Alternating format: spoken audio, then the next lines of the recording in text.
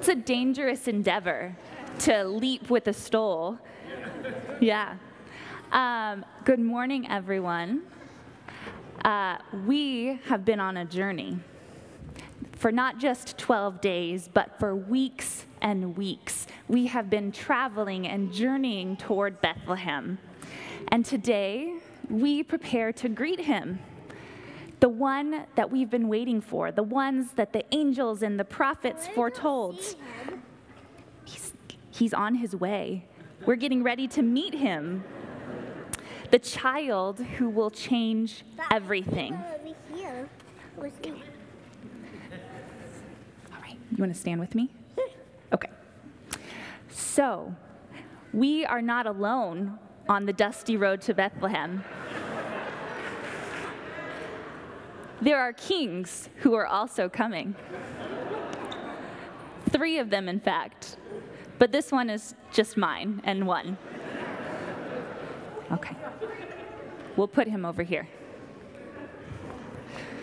Okay. He's on the way, friends. All right.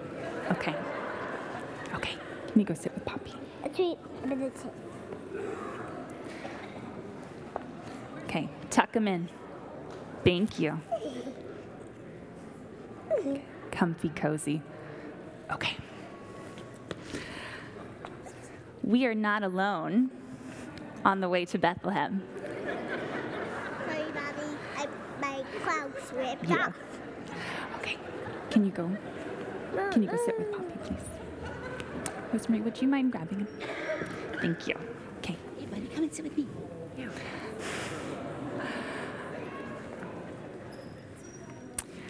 The Gospel of Matthew tells us that there were magi, wise ones, who had come from far in the east following a star. They knew the stars. They were so wise and so clever that they knew that it was a sign when they saw that star, that a king was coming.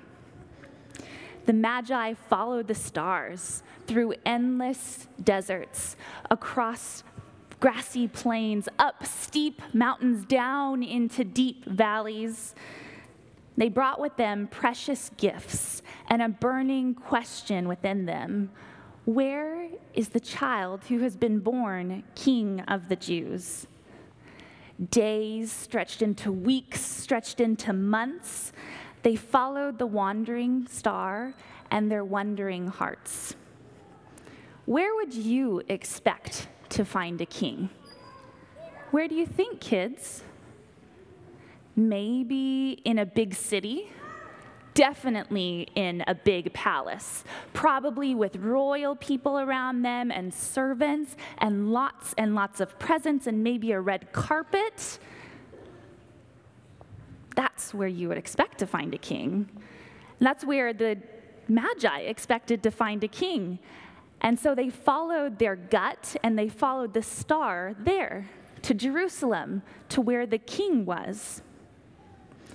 Matthew 2, verses 1 and 2 tells us, in the time of King Herod, after Jesus was born in Bethlehem of Judea, wise men from the east came to Jerusalem, asking, where is the child who has been born King of the Jews? For we observed his stars in the heavens, and we have come to pay him homage. But King Herod and the people there didn't know anything about this newborn king. They weren't expecting him. Where could the promised one, the son of David, the Prince of Peace, be? Where is the child who has been born King of the Jews? That was the Magi's question, and today it is ours too.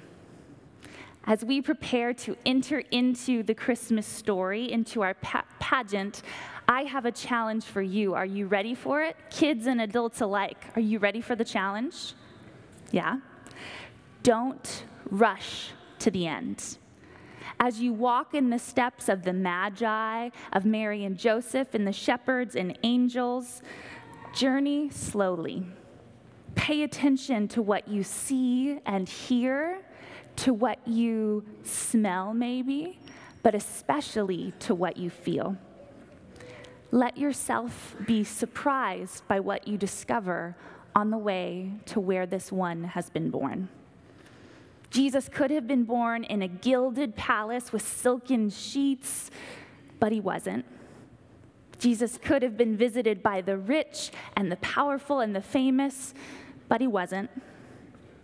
No, he was born where no one was looking, when no one was looking, among those no one was looking at. He slipped in quietly beside us, which is precisely where God always intended to be. This is where we find the newborn king. This is where we find Emmanuel, God with us. So like the wise ones before us, church, as we enter the story, may we marvel at God's light, and may we wonder at the gift of God's love, which comes to us in unexpected places, to unexpected people. What joy for me and for you and for all the world.